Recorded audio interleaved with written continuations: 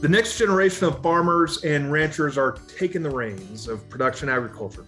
Every young farmer strives to provide food, fiber, and fuel for Americans and the world while taking the best possible care of the land. However, achieving this reality can be difficult as young farmers navigate the challenges of farming while dealing with Mother Nature's unpredictable temper. That's where the Farm Safety Net comes in. Strong federal farm policies are not only an investment in young farmers, but a down payment on the future of this nation's and the world's food security. Welcome to Groundwork. I'm your host, Tom Sell. Here to talk about the future of farming is a great young Minnesota farmer, Miss Jocelyn Schlichting. Thank you, Jocelyn, for joining us. Thank you for having me. We're thrilled. So, Jocelyn, you're a fourth generation farmer, but you didn't start your career on the farm, as I understand. So tell us a bit more about your journey back to the family farm and maybe even then what an average day on the job looks like for you. Sure. So I started my career as an accountant. I got an accounting degree and CPA and later a master's degree. And I worked at super exciting. Yeah, it's more exciting than it sounds. But I worked for a Fortune 100 company for about 10 years in Minneapolis.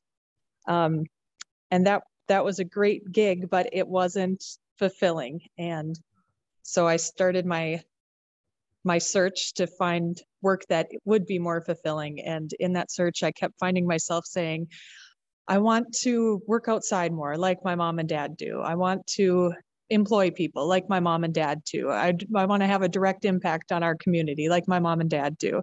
I want to see the fruits of my labor like my mom and dad do. And eventually, my mom and dad were working on their estate planning, and I hated all of their options. And it dawned on me that my fulfillment and their estate planning could all be solved in one career move. So that is what brought me back to the farm about 5 years ago now. I love that story. And among those things that you mentioned, you also make a difference in the world. I mean, we're looking right now at a potential shortfall of food resources to meet all the needs of the world's most vulnerable this summer. And certainly we're seeing the effects of food inflation, but maybe just talk a little bit about how fulfilling it is to participate in an industry that is so fundamentally needed worldwide. Yeah, it's amazing. You get stuck on the farm some days and you feel like you're in your own little bubble and nobody understands you and none of it's going anywhere. But then we look at our warehouses full of potatoes. We have 200 million servings of French fries on our farm alone.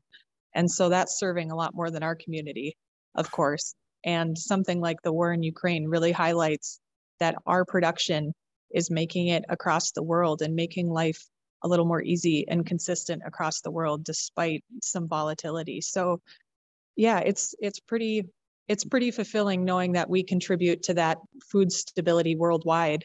And that also somebody else is doing the work in Poland or Ukraine that's going to contribute to our food stability if something ever goes wrong here.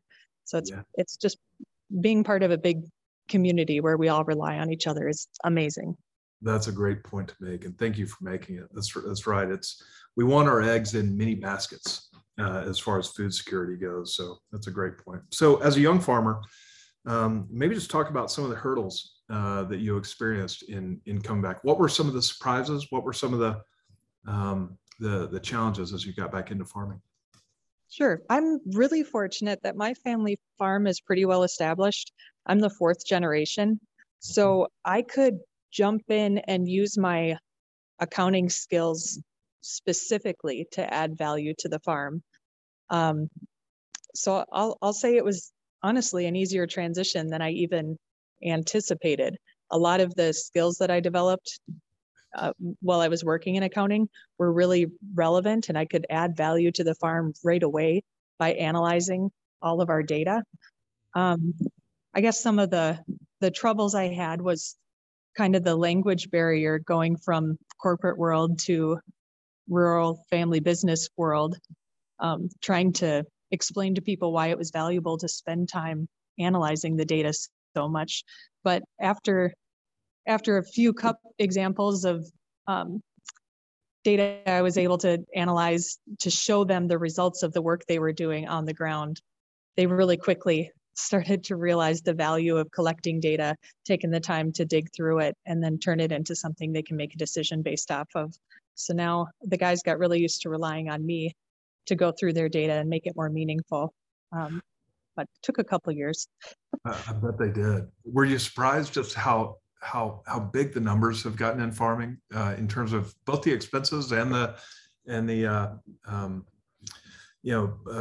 just the cash flow in and out on a per acre basis? Was it surprising to you just how big these operations are at this point?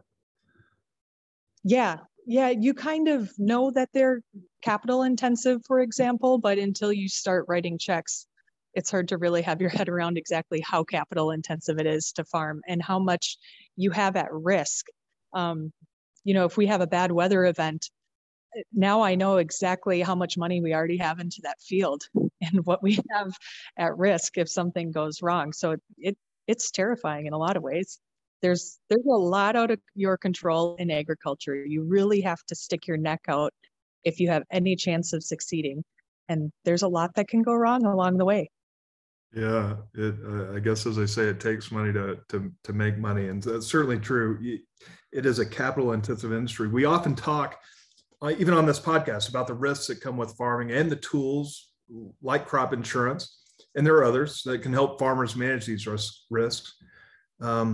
The last Farm Bill increased access and support for crop insurance for young farmers in particular. I did want to ask just what's your perception and how do you all use crop insurance, if at all, or on your farm? One of the great things about crop insurance is it's purely voluntary. Farmers can tailor it to their needs.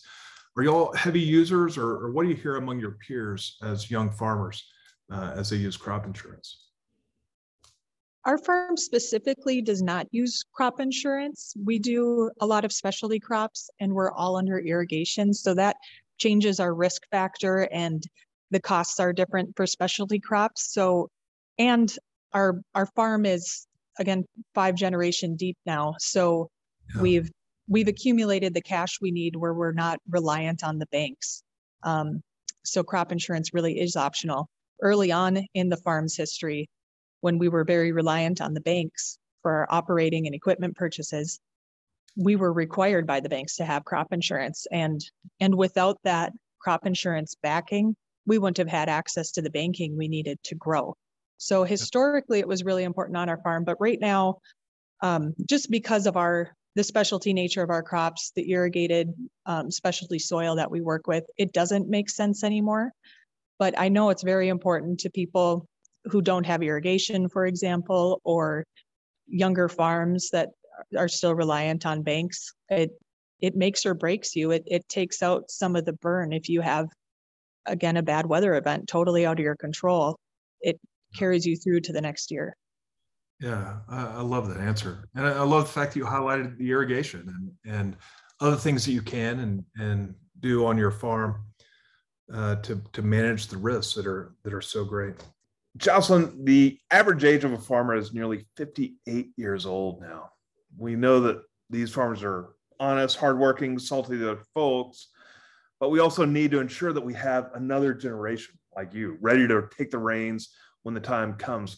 With Congress getting ready to debate yet another farm bill in 2023, what do you think the government can do to encourage and support younger farmers? And maybe what are some of the pieces of advice that you would have for Congress as they prepare for the 2023 Farm Bill? Farming, again, is very capital intensive, and the retiring farmer, all of their assets are tied up in this business and into the land.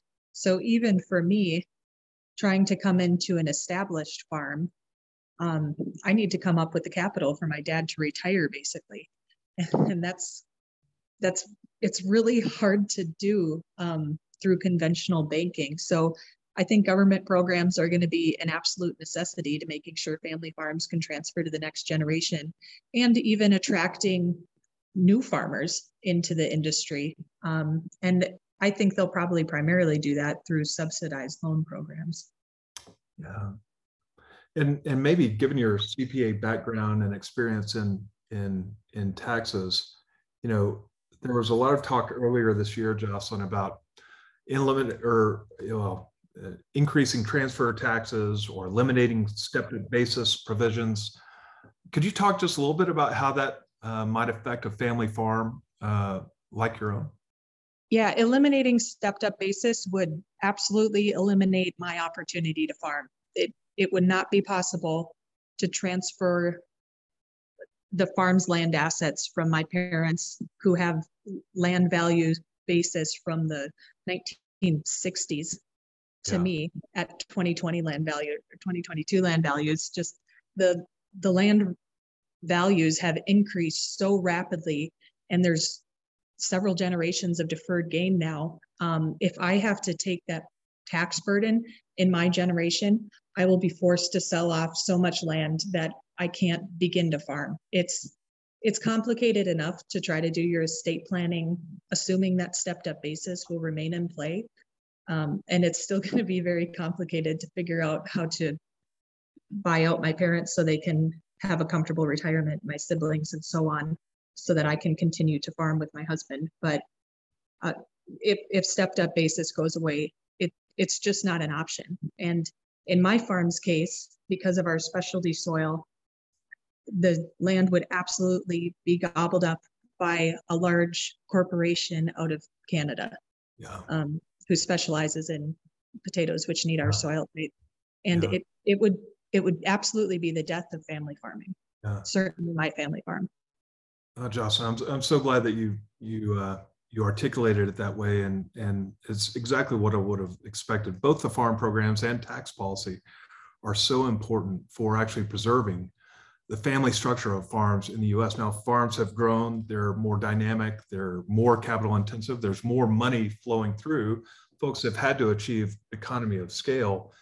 But really the difference between kind of corporate farming, raising money from the outside to support the farming enterprise, versus the family farms that we know and that we are the mark of American agriculture. It's such an important distinction in my mind. So thank you for articulating that so well. So maybe stepping back, having come back to the farm 5 years ago, having worked in the professional world, especially as a CPA, what do you think people in Congress should know about farming? What are some of the biggest misconceptions and maybe the joys also of farming? There's so many misconceptions. I wish you could take everybody, Congress or public alike, one by one and get them in a tractor and show them what we're doing. But the number one thing people should know is, yes, we have a lot of land, and yes, we're taking care of it. And you can trust us. We have your best interest and our best interest in mind. Our goals are the same for environmental, for food production, for community economics. We've got this. We're taking care of it. I love that. Talk a little bit about just the asset, the soil, the ground that you farm. Why is it so important that you take care of that? Well, it's obviously good for the environment, and people are paying more and more attention to that, which I think is great. But it's also important to the economics of the farm. If we don't take care of the soil and continue to improve it, our opportunity to make money and pay employees and contribute to our community and grow food goes away. And it's not in our best interest to use it up and then move on, especially at current land prices. It's in our best interest to take care of what we have and build it up. And that's exactly what we do. I think that's great. It is not exploitative in nature. It is the whole nature of farming is stewardship. It's taking care of it and passing it on to the next generation better than it was passed to you. Yeah, and people knew that a generation ago, that farmers used to be really revered and respected for their knowledge of the land and environmental practices. And now, for some reason, agriculture has been painted as the enemy of the environment. And I would say that's just not true. And if you spend a little time on a family farm, which can even mean a pretty large family farm, you're going to see that's not true. And thank you, Jocelyn, for joining us today. It is truly so inspiring to hear your passion, your love for feeding others and taking care of the land as you spoke about. And we're so grateful that we have young farmers like yourself who are willing to pick up the mantle of agriculture and help keep people fed and clothed, meet the needs of the world on a yearly basis. We need to ensure that the government does its part to help provide a stable and dependable farm safety net for the next generation of producers like yourself. Again, thank you for the time with us, Jocelyn. That's going to do it for this episode of Groundwork. I'm Tom Sell.